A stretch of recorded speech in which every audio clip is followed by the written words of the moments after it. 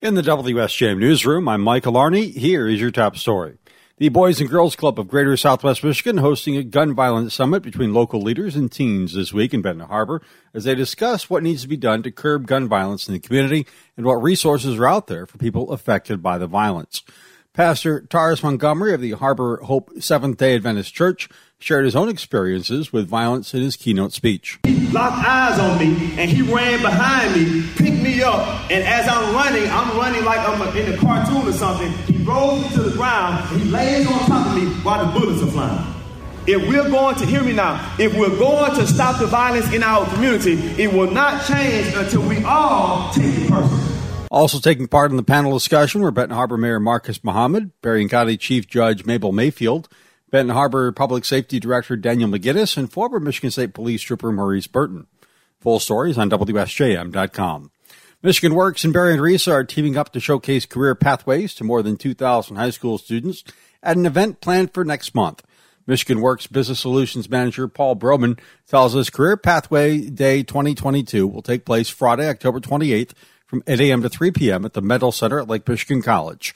Michigan Works will have employers from around Southwest Michigan on hand so students can see local available careers. Hopefully that's going to navigate their future educational journey as it sparks an interest. Hey, maybe I like something in the healthcare sector. I like something in the engineering, industrial technology sector. So it's really just to kind of get those light bulbs popping for them. Broman says around 45 employers will be there with booths and hands-on activities.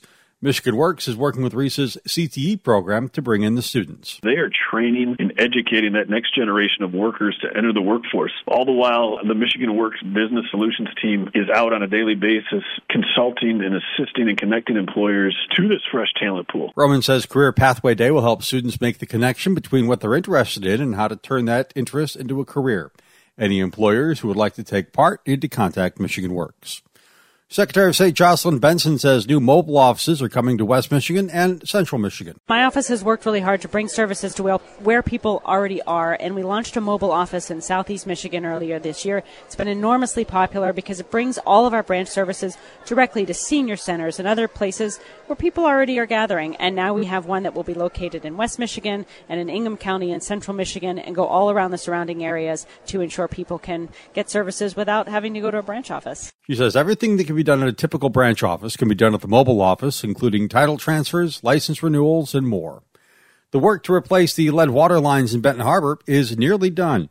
The Michigan Department of Health and Human Services announcing that more than 90% of the lines in the city have either been replaced or confirmed to be lead-free.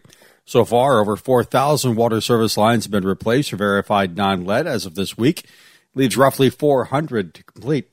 Crews are doing the work at a rate of about 6 a day. They so far have excavated 171 service lines over the past month, replaced any lead or galvanized service lines with new copper pipe. The goal is to complete the overall project by April, and it's looking like they're going to reach that goal. Do you plan to check out the fall color in Michigan? Travel Michigan Vice President Dave Lorenz says the colors are changing in the western and central Upper Peninsula already, and the color will begin to move south. There's a reason why September is Michigan Trails Month, and that is because you need to go out into the trails at this time of the year. Just state trails alone, we have more than 13,000 miles of them, and many of them, of course, traverse through some of the most beautiful wooded areas that you could ever imagine. We have millions of acres of forest. Lorenz says he thinks you'll see the leaves turning early in Michigan since it was a relatively dry summer. He says fall color touring is very popular and brings in tourism dollars from other states. In the WSJM newsroom, I'm Michael Arning.